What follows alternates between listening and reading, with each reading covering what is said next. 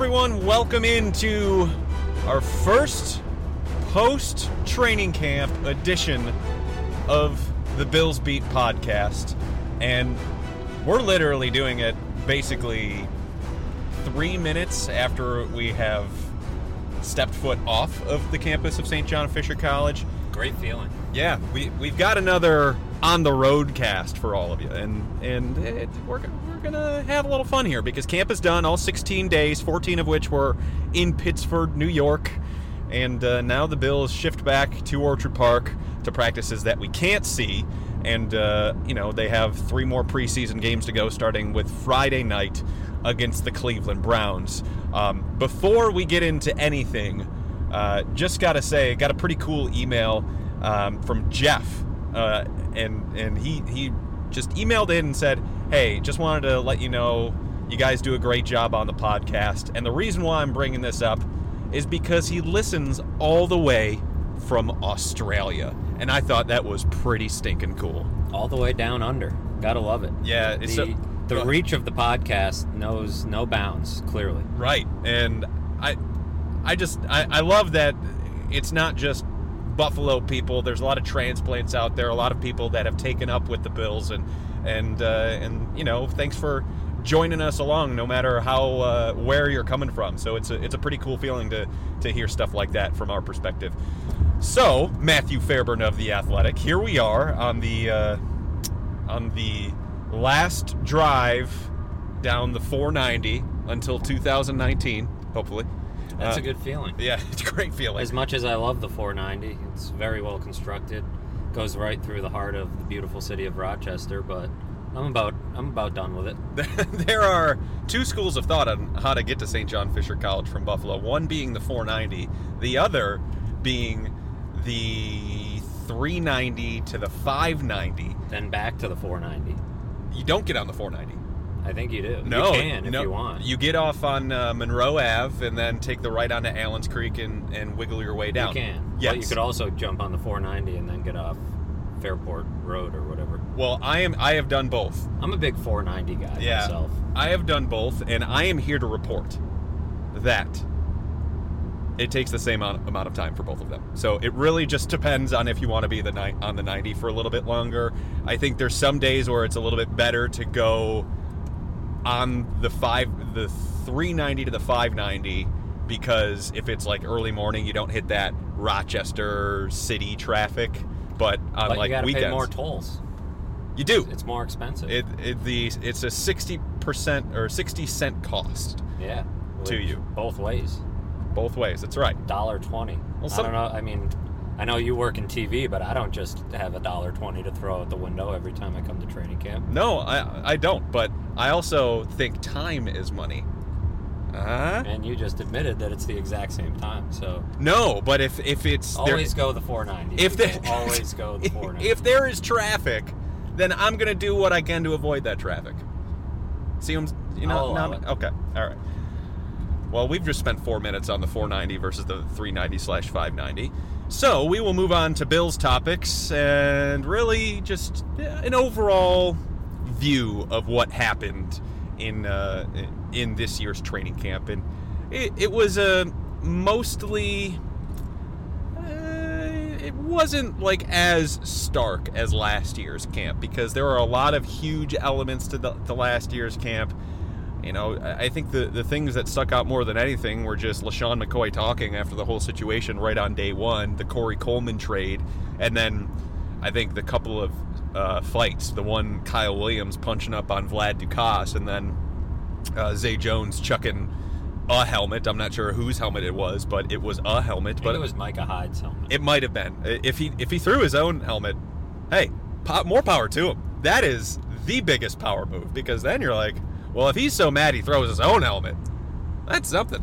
Yeah, he was not happy, that's for sure. I'm pretty sure he threw Micah Hyde's helmet, but there was just a massive humanity, and then a helmet went flying. So I'm not really sure how that happened, or I'm assuming Zay Jones threw it, but that was certainly one of the more interesting days of camp, I would say. Well, I did see Zay Jones throw it, and then Micah Hyde took a ball and punted it in frustration.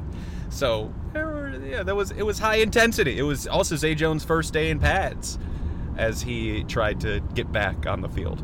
But all in all, the entire conversation throughout camp has revolved around the quarterback position, and I don't want to spend too much time because I think there are enough elements of positions outside of quarterback that we have not yet gone over on this podcast. So very quickly, on this rotation, and that kind of took a step this past week with Josh Allen getting time with the twos.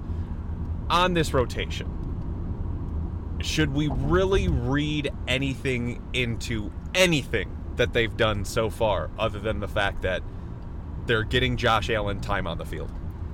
I think Josh Allen moving up is noteworthy. Yeah. Because it's been consistent the last couple of days, which leads you to believe they're maybe willing to put him in with the second-team offense in a preseason game, which I think would certainly, provide a better look at where he is in his development. But other than that, we don't have a lot of answers about the quarterback position, which is interesting to me because they're going to go to Cleveland on Friday, and then when they get back to Orchard Park and have practice on Sunday, it's not going to be open to the media. Nope. And so with so much unsettled and, we're going to be at the mercy of their word on what's going on behind closed doors and how they're rotating things and divvying up reps. And as we've seen, even when we can see practice, they're not willing to say a whole lot anyways.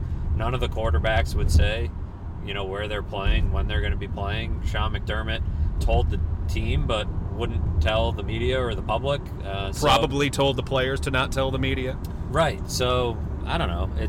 It is what it is, and they're going to keep it as much of a secret as they can. But as we've said all along, this is Josh Allen competing against himself to determine whether he's ready for week one. And if he's not, then it's, Nathan Peterman or A.J. McCarron, whichever one looks better. But either way, whether it's September 10th or mid-November, whenever Josh Allen is ready, he's going to be on the field because he's too talented to keep him off the field for too long. I think it is, like you said, notable that they moved him to the second-team offense for the last 3 practices. Probably because they listened to our podcast after the game. Yeah, when totally. We were just sick of seeing him with the third-team offense. Right. And I think, Sean is an avid listener, I'm sure. And, yes. And was like, you know what, these guys are right. It would be funny if, the next time we see him on Friday night, if he goes, hey, just want to let you know, you guys were right.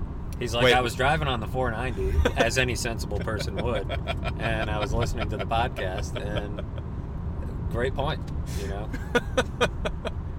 If he actually admitted to us that we were the reason that he put Josh Allen with the twos this week.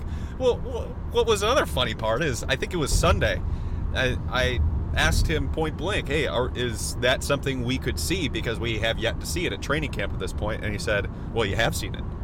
Sean, we haven't seen it. I mean, I know you're listening, and I don't mean to insinuate that you fibbed, but I'm insinuating that you fibbed a little bit there.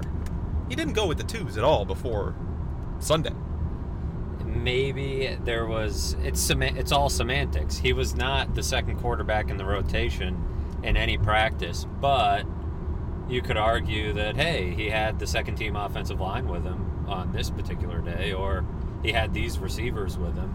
The twos is an arbitrary, label, I guess, in some ways. Arbitrary. But we all know. Sure. We all know that Josh Allen was either with the threes or sprinkling in with the ones. It wasn't, at least to my eye, ever happening with the second-team offense, which this is going to make Friday all that more interesting because I do think he will play with the second team. As do I. Not sure who will start. Not sure it matters. But I think it makes it really interesting because then you've got Tyrod Taylor up against either A.J. McCarron or Nathan Peterman.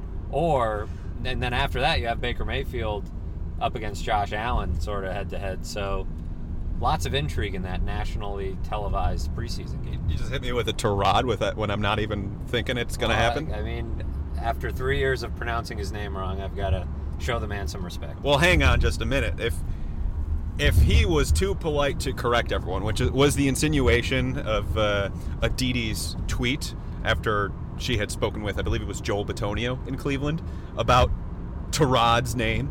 If he was too polite to correct everyone else, he was also too polite to correct himself. Because, I dug up a video today of him on one of those old One Buffalo Facebook videos wishing people a happy holidays, and he said, "Hey everyone, this is Tyrod Taylor of the Buffalo Bills." Tyrod. I'd have to go back deep into my archives to find the interview I did with his mom when he was competing for the starting job a few years ago, because I'm almost positive she said Tyrod. Maybe it's just him really wanting to be a new man and a new player in Cleveland. Which I'll allow. I'm going to be Tyrod instead of Tyrod. I kind of like Tyrod. Yes, so do I. It's got a little bit more of a. I mean, he dresses really well, and it's like a clothing line. Tyrod. Yeah, there's a certain mystique to it. I'm here for it. I vote yes on Tyrod. Yeah, I'm in favor of it too, but I don't want it to be like, hey, everyone in Buffalo called me by the wrong thing, because he literally called himself that, and I get it. If you want to pronounce your name Tyrod, then go for it by all means. Anyway, back to Josh Allen really quickly. I think part of this plan, finger quotes because you can't see me, I think part of this plan is all to do with getting Josh Allen on the field with the team that will spend the most amount of time on the field during the preseason game, because he was with the third team. He got a full 2 quarters. Likely to be with the second team on Friday night against the Cleveland Browns, which is likely going to be the unit that receives the most time on the field, because normally the starters get a little bit more time in that second preseason game. The second team gets a little bit more time, and the third team kind of gets the scraps. So, with that in mind, maybe this was the design to up to this point. And then after this point, after, as you brought up, Sean McDermott goes back to practices where he doesn't have to worry about what the media sees, then if Josh Allen performs well enough in those preseason games or this upcoming preseason game, perhaps he opens his mind to the idea of Allen starting. It might have been a non-starter all along for him to move up the depth chart enough to push for the starting job within the first 2 weeks. I think he understands the hullabaloo that came with him putting Nathan Peterman in that starting lineup last year, and it's probably got a residual effect on him, whether he admits it or not. And I would tend to believe that if it's going to happen, it's going to happen behind closed doors, and then we get told after the fact. And that's probably how he wants it. He doesn't want the public eye to be on this decision the entire time. And they're getting close to the point where they have to make some sort of decision so that they know how to divide up reps and get the offense ready to play in regular season games. And he said back in minicamp that by the second, third, fourth week of training camp, they need to have this figured out and start developing some continuity with the first team offense. And we're getting to about that point. They're about 3 weeks in, and I think next week will be week 4, right? So I think by then you need to figure it out, and it would be convenient timing in the sense that, practice is going to be completely closed other than the first 15 minutes.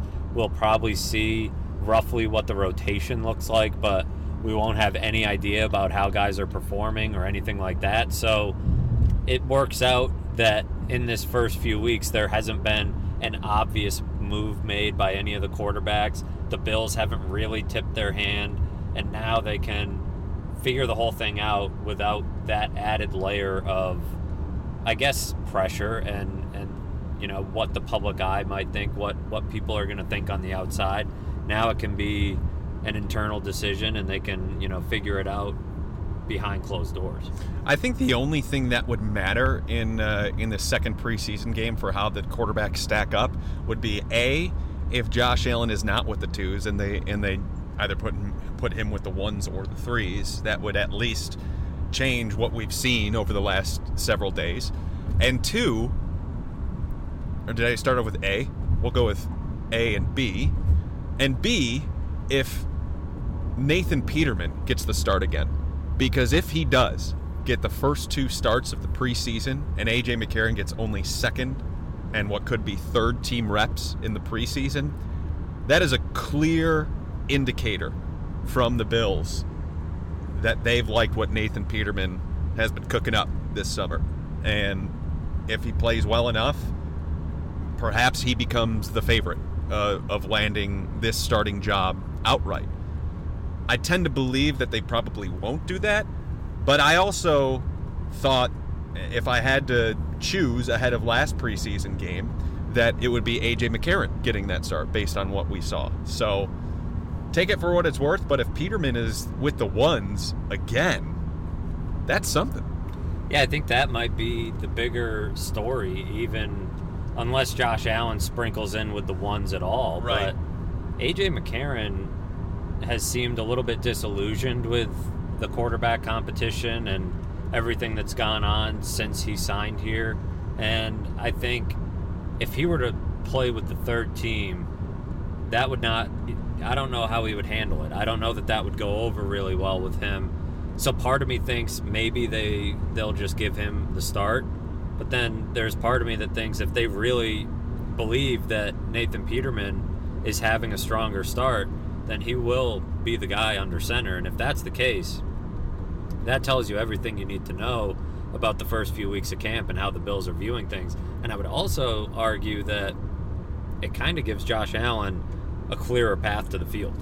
Because I think a guy like Nathan Peterman is more bound to maybe make mistakes and show why they need to go to Josh Allen, as opposed to A.J. McCarron, who plays it safe and could probably hang on to that job, a little bit longer just by the way of not making as many mistakes. So I think if Peterman gets the start, that'll be a pretty huge story to follow over the next week or so, because A.J. McCarron already seems a little bit perturbed by everything that's gone on. So if he were to not get a start, then he might not feel like he's getting a fair shake. Right, and I would tend to argue that he's not getting a fair shake if he's not getting a time with the first team, unless, of course, they play it off by having Peterman be the starter in the first 2 games and then having McCarron go with the 1s in the third game where they get the most time just to make up for it. But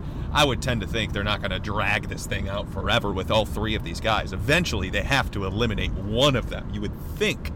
And I think they're almost waiting to see if one of them eliminate themselves. And I think might quite possibly more than Peterman or McCarron, they're waiting to see if Josh Allen eliminates himself from the starting contention, which if they had their druthers, they would probably like him too, just to start the season. So he's a little bit, they've got some more time with him to develop him and go over all the many rough spots that he might have that they've spotted since he's been with them. So Josh Allen and where he lines up, who he lines up with, and then if Nathan Peterman starts, it's going to be, I think Friday's going to be fun. I mean, we've got Tyrod, we've got Baker. We've laid this out on the last podcast, but now it's almost here. Corey Coleman, who's going back to his old stomping grounds after we just saw an episode of Hard Knocks that featured him going and getting chewed out by Todd Haley. That I don't know what Todd Haley was watching, because he's like, the ball is in your chest. It was like way away from him out of his outstretched hands, and it wasn't in his chest. And he even said, it wasn't in my chest. And then Haley continued to berate him. And then... Yeah, big breaking news of Hard Knocks. Todd Haley might be an asshole. You're breaking out the bleep on the last day of camp? You're making me... Is that a bleepable offense? Yes! Okay, well, we were talking about Hard Knocks. They don't bleep anything on Hard Knocks. So. Well, this is not Hard Knocks. This is the Bills beat. You could have said butthole. You could. Well, then I would just sound like an idiot. I don't know if I like you anymore. Well, and the end of that was Corey Coleman going, whoa, little rock on the windshield? That'll do. Corey Coleman. That's what I need. Yeah. Corey Coleman going to Hugh Jackson's office and saying, hey, if you're going to run me with the twos, why don't you all just trade me? And they did. And then there was another feature, I believe it was Emmanuel Ogba, who they were going over the trade, and they're like, man, a 2020 7th round pick, that's basically getting traded for nothing. Like, that's saying they don't want you. And, well, yeah. Yeah, it essentially was. So that is part of this. I'm going to look forward to watching Myles Garrett play in this game. That'll be pretty cool. Yeah, and there's a lot of very interesting elements to this game. But let's go back to a Bills perspective. Let's take a step away from the quarterback table. I know, it's tough. You're going to have some withdrawal here. But let's go to some other positions. And I've found over the last 4 days to be the most compelling has been the tight end spot. And I think we've brought up Jason Kroom before here on this podcast, but now it's backed up by another guy, Kari Lee, who has really stepped it up. The Bills really like Kari Lee because he's the best blocker on the team. He is showing his ability to make plays in space and go up and get a tough catch, as he showed at the end of the preseason game that set up the touchdown by Josh Allen. And all of this is coming after watching Nick O'Leary essentially just being there and just being on the field. Very average player. And average has been good enough at the tight end position for a while, and that's how he's kind of hung around. But now with Charles Clay, who's obviously the starter, Kroom stepping his game up as much as he has. And let's not forget, Kroom is a guy that the Bills cut after training camp last year and brought him back on the practice squad in week 9. Kari Lee, who was on the roster last year but has shown much more this time around. And then, Logan Thomas, who looks like a more complete tight end now than he did at this point last year.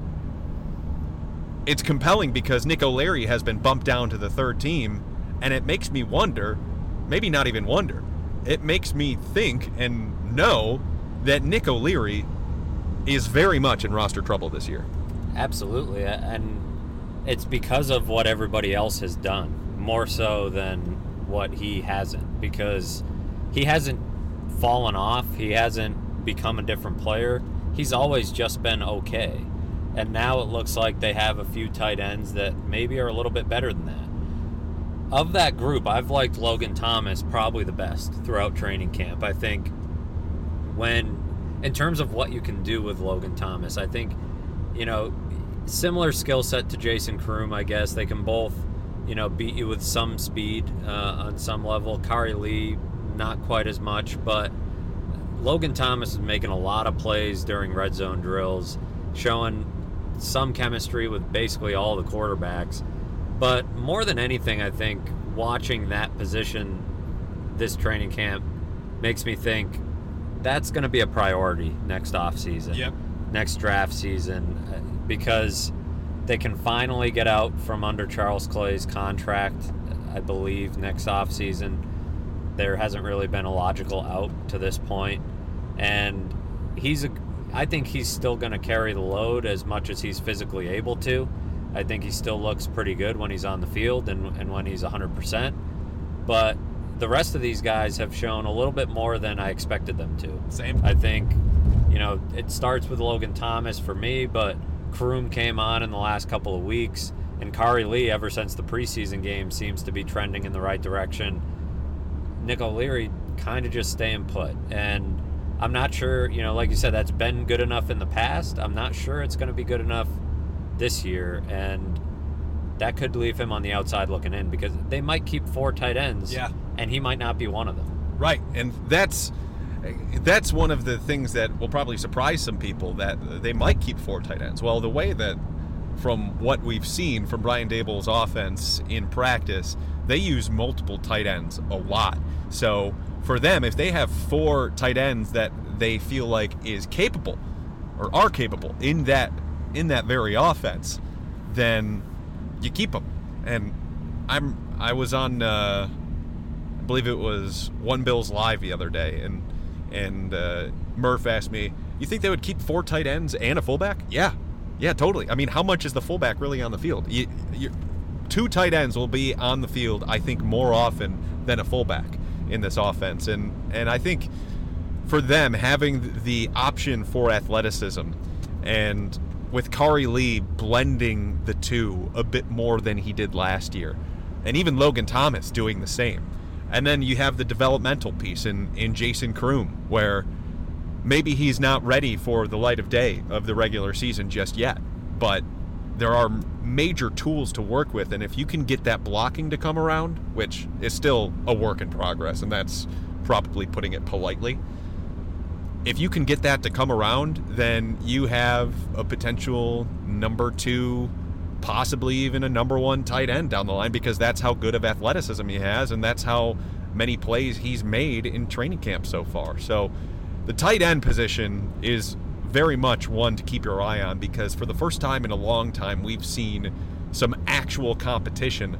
And the fact that Nick O'Leary has gone down the depth chart as quickly as he has is indicative of that. All right, let's see, what position shall we go to next? Let's go with the defensive ends. We haven't talked too much about those. It's been pretty much locked in that Jerry Hughes is going to be the starter over there. Eddie Yarborough is going to be on the team. But the 2 talking points of this position, more than any others, are Shaq Lawson and Trent Murphy. And they're for 2 very different reasons. Trent Murphy was the free agent signing. He was brought in to take on the starting role, push Shaq Lawson to the bench, and Lawson would be more of a rotational guy than anything. And what we've seen in training camp so far is that Murphy has not been able to get on the field, or stay on the field, I should say. He practiced, I think, for the first 5 or 6 days, got himself hurt his groin, was out about a week, came back for 2.5 practices, re-injured his groin, and now he's out TBD. We don't know when he's coming back. And Sean McDermott, when I asked him today, is it one of those things where you might even just sit him till the start of the regular season? And he said, you know what, we're honestly trying to figure that out ourselves. And the fact that he didn't dismiss the notion means to me that, you know, they are worried that this thing could linger a little bit. And for him to not be able to get on the field as quickly or as capably as fans and the team would have hoped, that's a major disappointment to this point. Yeah, it is. It's somewhat normal for a guy coming off an ACL to have something else act up, like a groin or a hamstring, when you're trying to, you know, favor the knee or whatever it may be.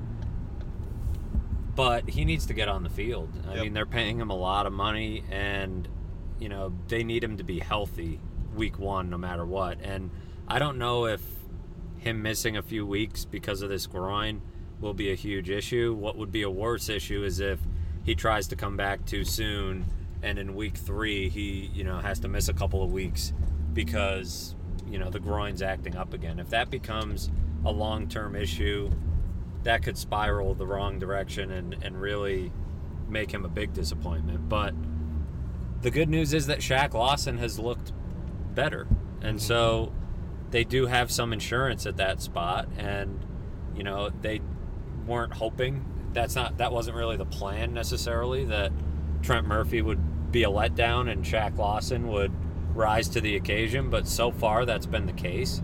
And it's still so early. They've played 1 preseason game, and Trent Murphy's kind of missed a handful of practices here and there with the groin. I'm not ready to write him off just yet, but it is nice for the Bills that they have Shaq Lawson waiting in the wings. I don't think he's going to transform himself into a different player like some people think. You know, I know he's lighter than he's been. I know he's in better shape.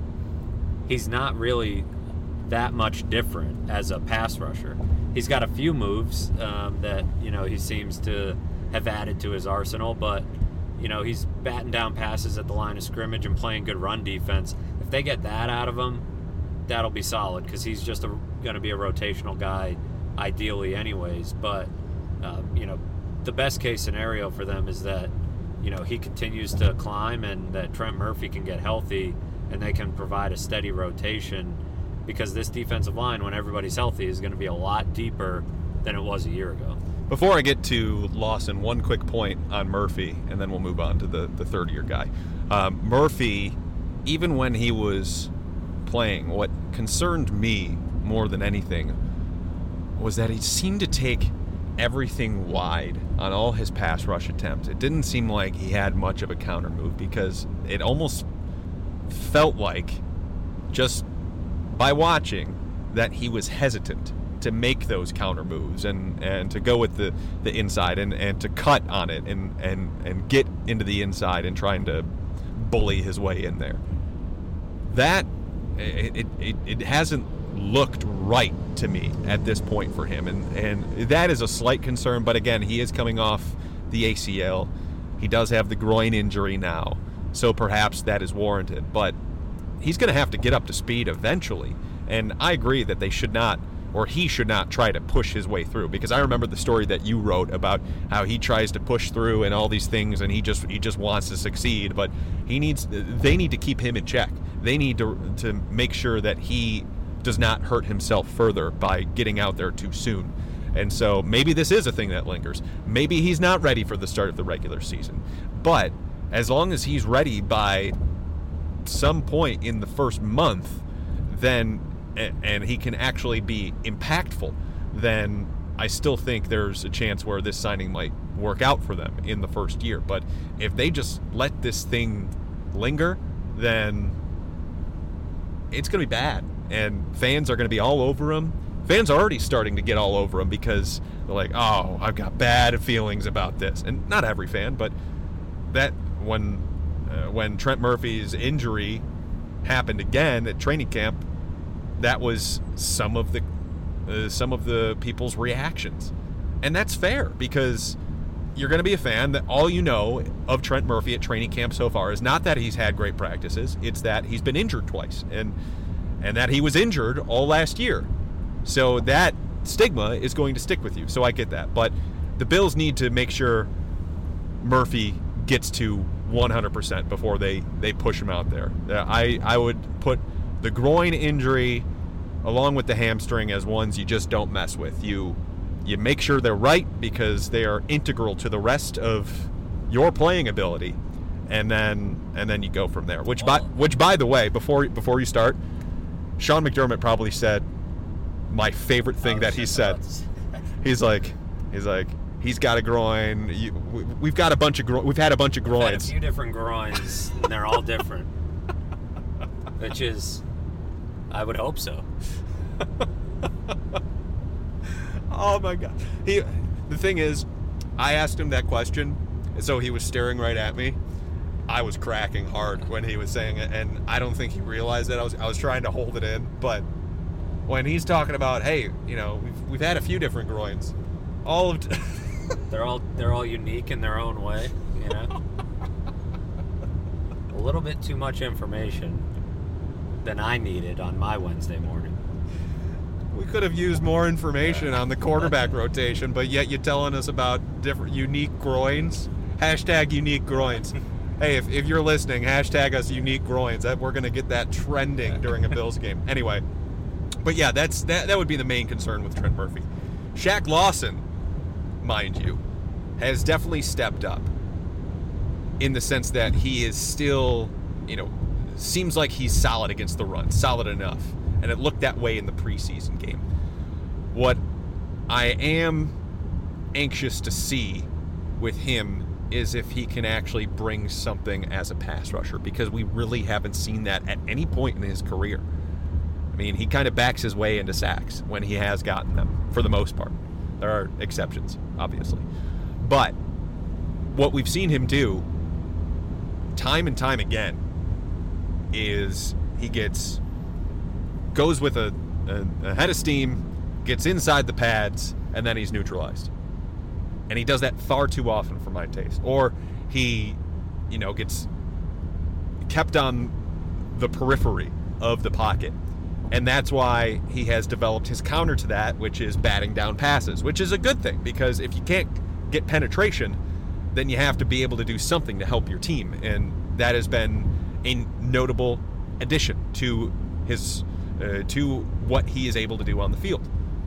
But at the same time, he still has to be able to get to the passer. And that is what the Bills really struggled with all last year.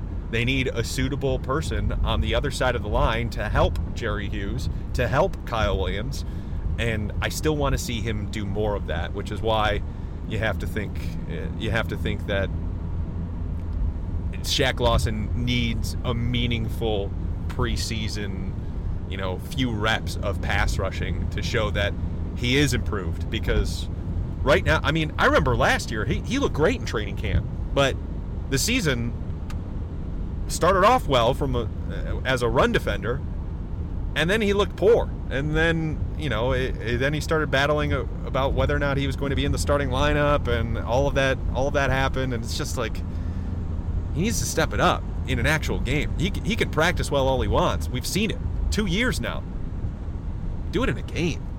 Well, he needs to, what happened last year with him was that he had a few minor injuries that he let linger, and those affected his weight. And I think that was the main problem with him, is that when something like that hits, when he gets injured, or he's called into question and he's fighting for a starting job, in the past it's gone, it's had a negative effect on him, and then he was out of shape. And then you can't really count on a guy who's out of shape and who can't keep his weight down. So sure, he showed up to the most important training camp of his life in great shape, lighter than he's been in many years, and had a great training camp. But he's got to put together 16 games. He knows that. He's talked about it, and he's well aware that if he's not available to this team for 16 games, he's not much good to them. So I think the idea that he was on the outs or maybe would be traded probably fueled him a little bit, but at the same time, it seems like he's pretty safe right now, if for no other reason because Trent Murphy's having trouble staying on the field, and there's not a whole lot behind those two right now at defensive end. Mike Love has had his moments, but other than that, I feel like the defensive end depth isn't crazy on this team. So that gives Shaq Lawson some security. What he does with it is up to him. Totally right. And, I thought maybe Terrence Fede might be someone that could push for a roster spot, but he hasn't really looked that great. And you mentioned Mike Love. I like what he's done as a pass rusher. I think he's a developmental type. You throw him on the practice squad and see if there's anything there as the year kind of goes along, and hope you don't make the same mistake as you did last year with Eric Lee, a South Florida boy himself. So, defensive end, Shaq Lawson, still a huge preseason for him, and perhaps even a huge start to the regular season if Trent Murphy isn't going to be ready. We're going to get into a couple more positions before we bid you adieu, but before that, wanted to get into what we're working on. And Matthew Fairburn, what is new with you over at The Athletic? Yeah, over at theathletic.com, I'll be wrapping up training camp later today, Wednesday at some point, with some of the winners, some of the losers, superlatives of sorts. And the last few days we've kind of have been lighter practices, but putting a bow on training camp.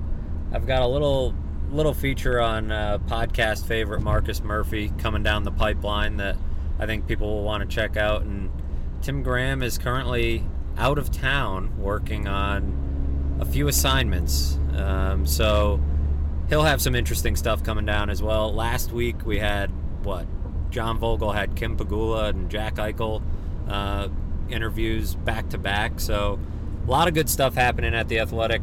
You can still get in at the 40% discount rate by going to theathletic.com/BillsBeat. That'll get you in at $2.99 a month at the 40% off for a year subscription. So pretty good deal. Head over to theathletic.com/BillsBeat.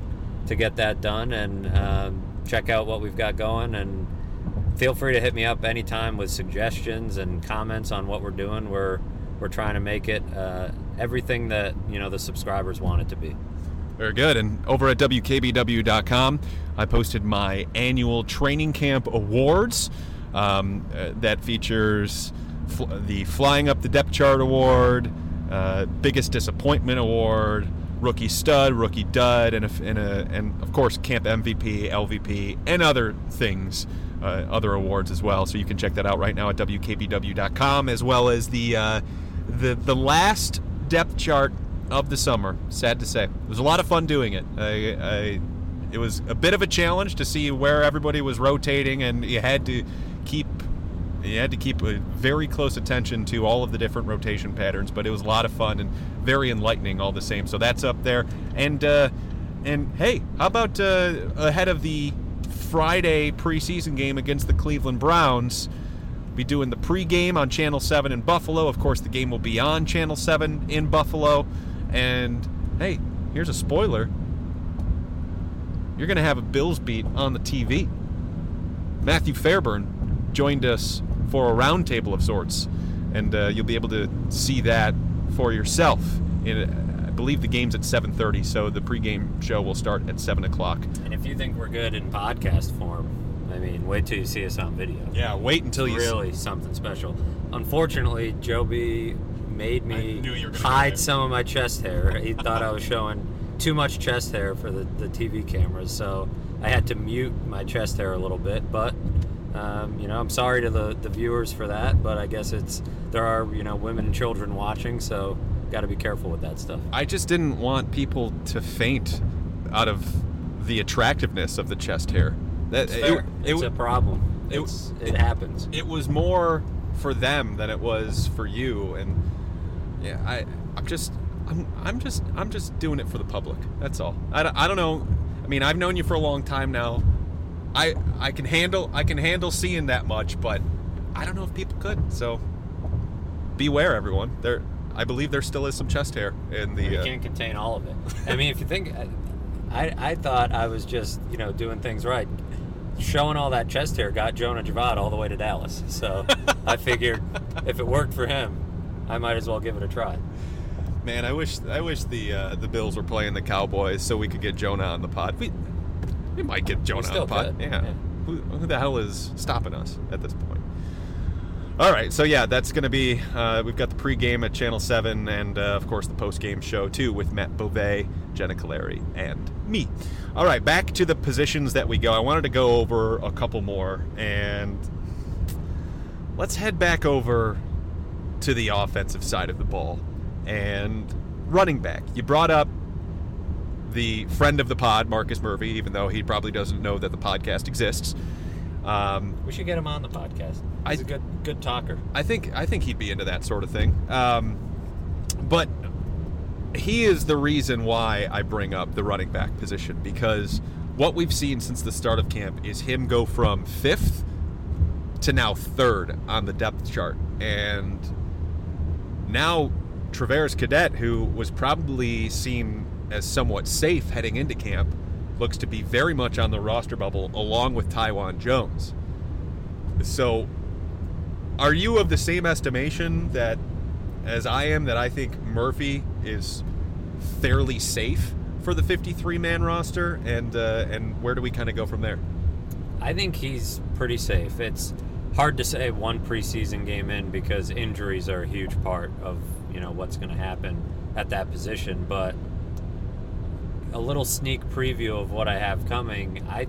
Brandon Beane is a big fan of Marcus Murphy, and outside of the quotes that he gave or whatever else, what he said about him, the fact that Brandon Beane said he didn't want Marcus Murphy in the game quite as long as he was on Thursday night tells me a lot, because he was in the game for a while. I think he was in the game in the fourth quarter, even had more touches than anybody on the field, and that was because LaShawn McCoy didn't play and other factors went into that.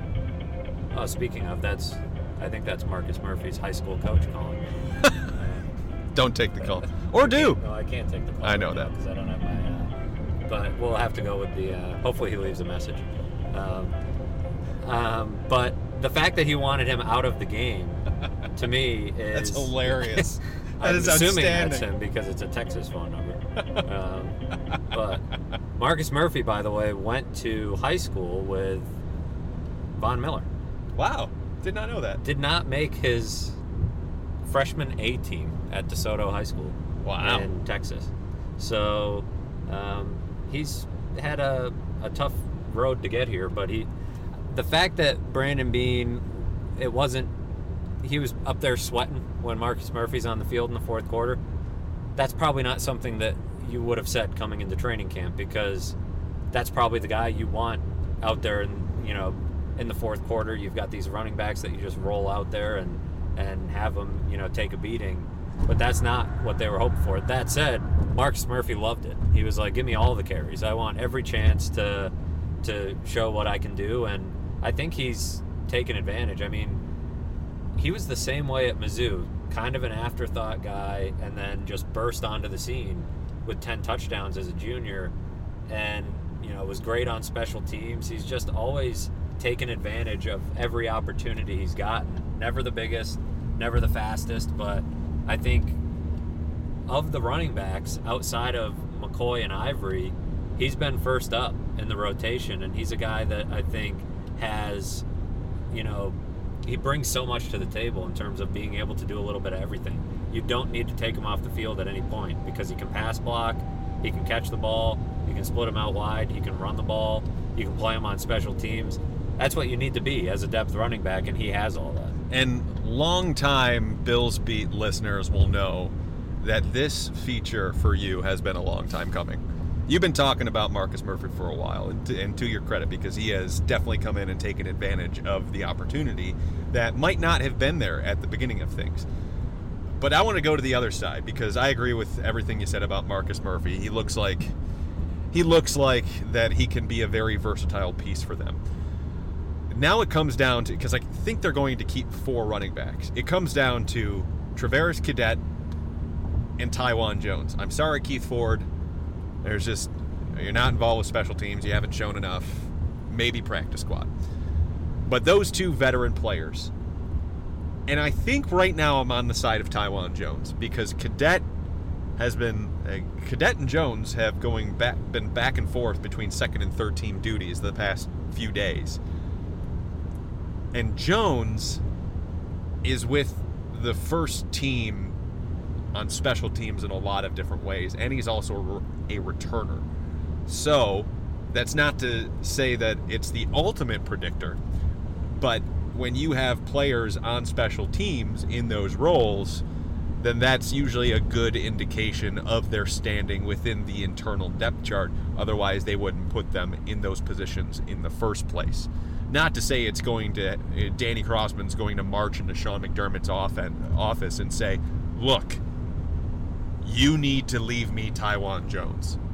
If Taiwan Jones is not going to give them enough on the offensive side, if they need him to, then go with Travaris Cadet. But I think the trouble here is it's twofold. It's Jones is playing all these special teams, and Cadet has looked more and more like just another guy out there. And I wonder if the age is kind of getting to him a little bit. And of course, the gruesome injury he suffered last year, he doesn't look like he has the same sort of pop to his running that he used to, and I think that's somewhat of a problem for him. Yeah, and he knows the offense really well, which I think helps him, and he can do a lot of the stuff that Marcus Murphy can do, but I think Marcus Murphy, in a way, is like a younger version. Yep. He's got more, the word Brandon Beane used to describe him is he's got juice.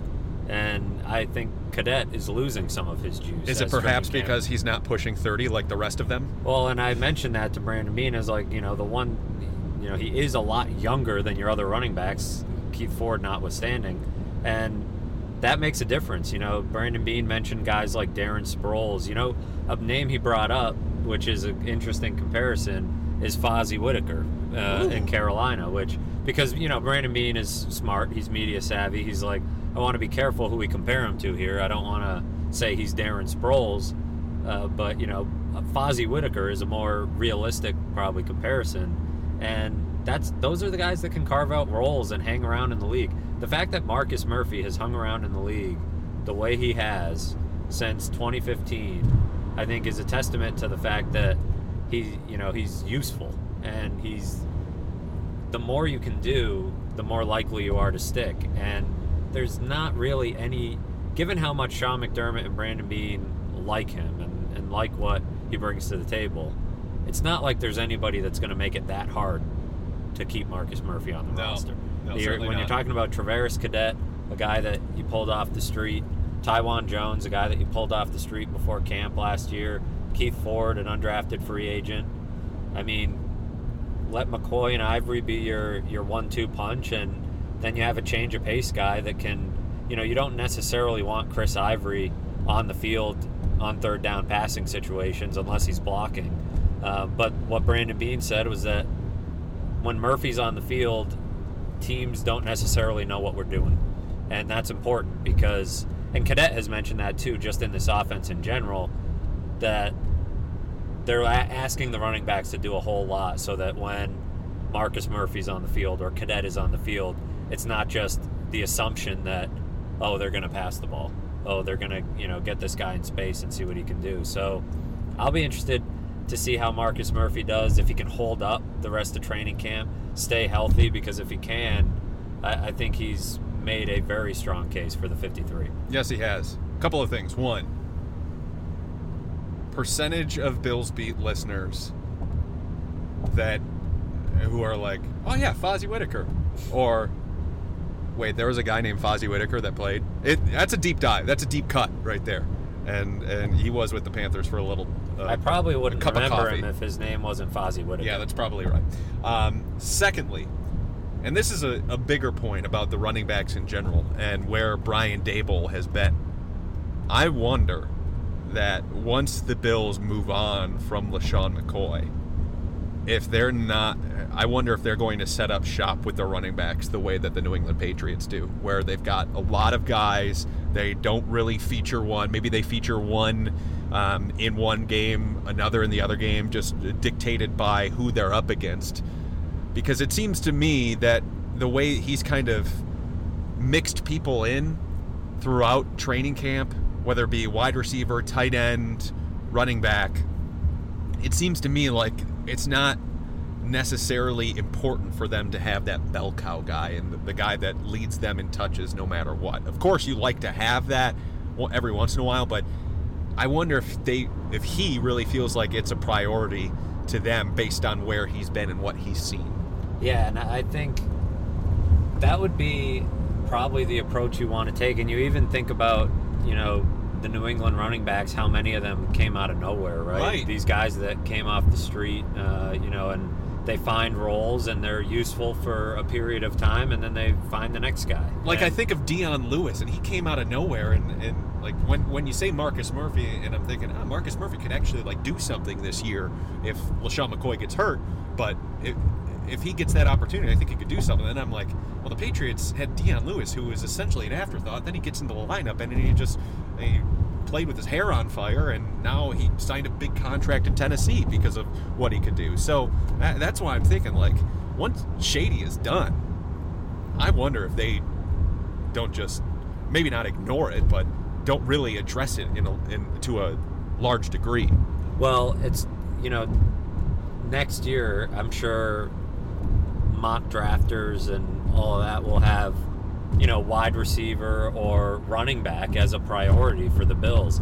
I don't think they're going to be the type of team that'll spend a first-round pick on running back. Maybe I'm wrong. Maybe they will, because in Carolina, Christian McCaffrey, right, Jonathan Stewart, even D'Angelo Williams, I think, was a first-round pick. So they spent resources on that position, but I wouldn't be surprised if they waited around and, tried to maximize what they get out of, some of these unknown type of guys. I mean, they love guys like Marcus Murphy. I mean, that is the exact type of guy that is cut, from their cloth. A guy that's been overlooked and has a ton to prove and shows up every day and works hard, and they don't have to be on him about getting treatment. They don't have to worry about him.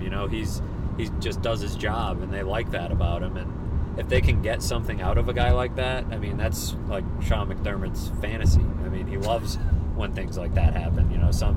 The Eddie Yarboroughs of the world, the Matt Milanos, Jason the fifth-round Kroom. pick, Jason Kroom, Nathan Peterman is probably the prime example. They love Nathan Peterman, despite some of his shortcomings, because he is that constantly disrespected guy. So I think I'll be interested to see how they rotate these running backs, and it's not a given that LaShawn McCoy will hold up, for the entire season. He is 30, and I know he doesn't run like it. He doesn't look like he's 30, but you never know when a guy's going to fall off the cliff until he's, hanging on to the ledge. I mean, hang on, though. We don't know if he still looks the same. That's true. Because he looks quick. He looks in training camp, though, because you're designed to look quick in training camp. He didn't take a snap in that first preseason game. Will he in the second preseason game? I don't know. Maybe they limit him and say, hey, we just need you for the start of the regular season.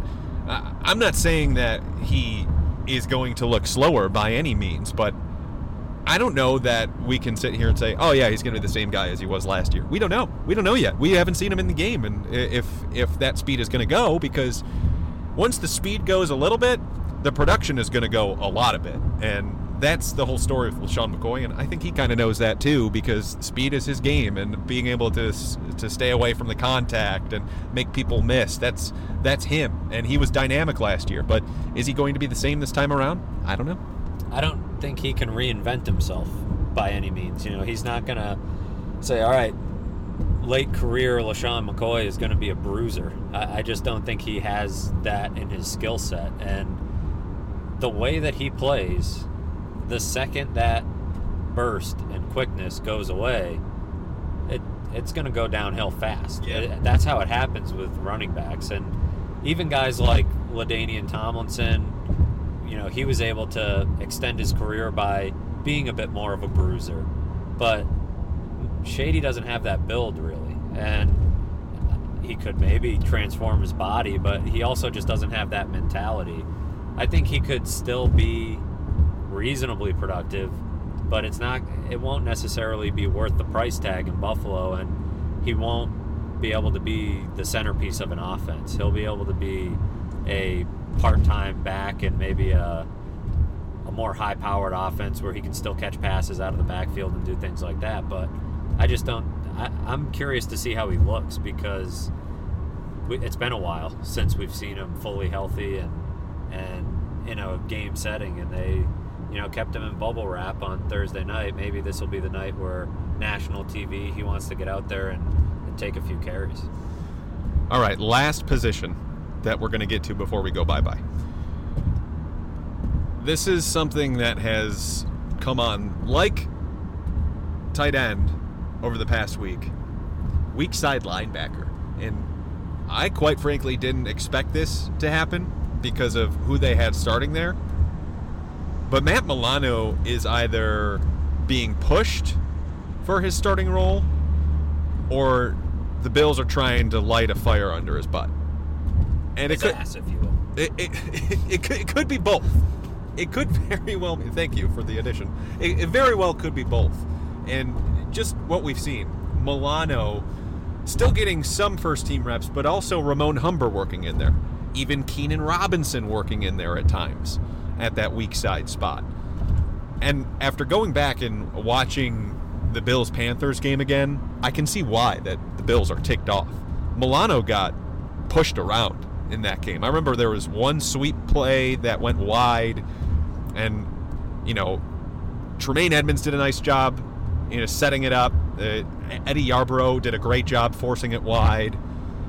Jordan Poyer did a great job keeping it on the inside and not the boundary. It all set up for Milano to win his matchup with his speed and to make the tackle.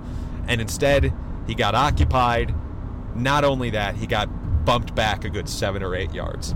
On the touchdown run, that went right over him. And he got pushed back about 5-6 yards into the end zone. It was not pretty. And then even in coverage responsibilities, saw him in a zone. He did not have his proper positioning, proper technique, to where if he had to make a play on the ball, or if the ball was somewhere around him and they hit him with a crossing pattern, then he would have been totally out of sorts, and it would have been a huge gain because he didn't maintain his technique and position. And I think that is why it has drawn the ire of the Bills so far. And I even saw a couple days ago Sean McDermott, during an individual drill, go up and maybe not scream, but he had some pretty stern words for Milano because he did not withhold proper technique in his zone coverage and what he wanted to see. And we all know McDermott is a huge proponent of you play how you practice. And if you loaf through the reps in practice, then that's how he thinks you're going to be in the game. So for him to see Milano do this in the practice when they're still trying to push him, that ticked him off. So he pulled him over to the side. He was showing him the technique that he wanted. And I honestly think this is just to light a fire under his behind, because you can't go into the season with Ramon Humber being your weak side linebacker. I don't know about Keenan Robinson either, but Milano showed enough potential last year to where you want him out there and want to see what he can do with all the responsibilities that he has. But that said, he has to also prove it on the practice ground and in the games. And if he's showing any ounce of complacency, the Bills aren't going to have that at all. And let's not forget that last year, Ramon Humber was not good, but he held his own in the early part of the season. Obviously, once he got hurt and injuries started to pile up, he didn't hold on to his starting job, so he wasn't a stud. But Matt Milano is a 5th-round pick, so you're not sitting there saying this guy absolutely has a stranglehold on his job for the foreseeable future. That's very much a position in flux. There's a reason they went out and got Keenan Robinson, just to see what they could add in terms of depth. Ramon Humber pretty much is what he is, but he's played some games and he held his own, at least in run support, I thought, in the early part of the season. Pass coverage, he's a nightmare. Yeah, pass coverage, he's a bit inconsistent, and Milano's probably your better bet there. Inconsistent was a very nice word of you, by the way. Well, I'm a very nice guy. Everybody knows it. They're all saying it.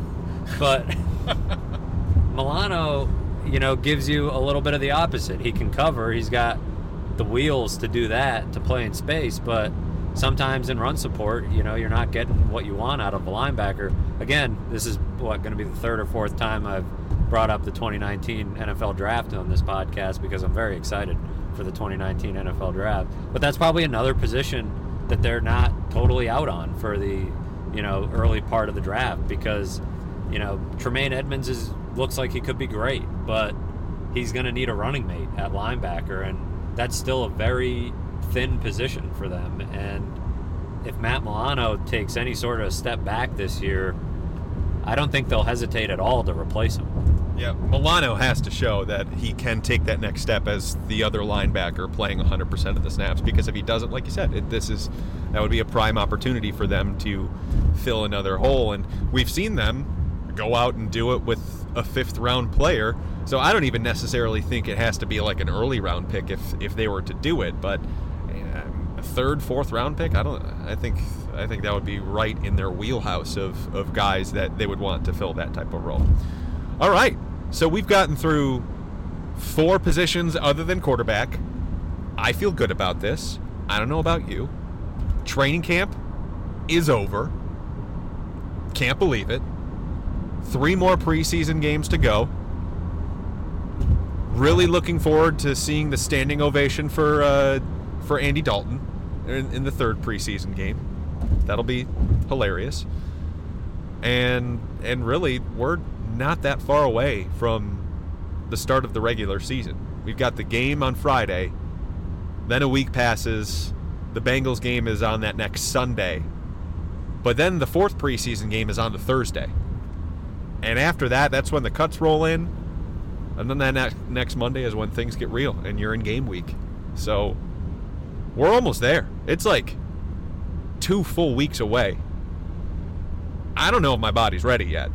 It will be once we get there, but man, this thing, I don't know about you, camp has flown by this year. And even though did all the driving, I mean, still, it doesn't seem like we have been there for 3 weeks.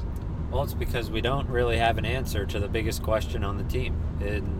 And it's not because they won't say anything. It's because when you watch practice, that quarterback position is still very much up in the air. And so when there's still a lot unsettled and there's still 3 preseason games to be played, it definitely feels like there's a lot of training camp to go. And training camp really isn't over. St. John Fisher is, but they're still going to be practicing training camp style for the next couple of weeks. We just won't be able to see it. Yeah. And, but that regular season opener is right around the corner, and there's a lot of questions unanswered. But we'll see. You get more answers in the preseason games than you do in training camp anyways. So starting with the nationally televised Hard Knocks featured Friday night game between the Browns and the Bills, we're going to start to see what this team is made of. Yes, we will. We are now at the toll booths, which, as you know from the previous On the Roadcast, that is where we bid you adieu.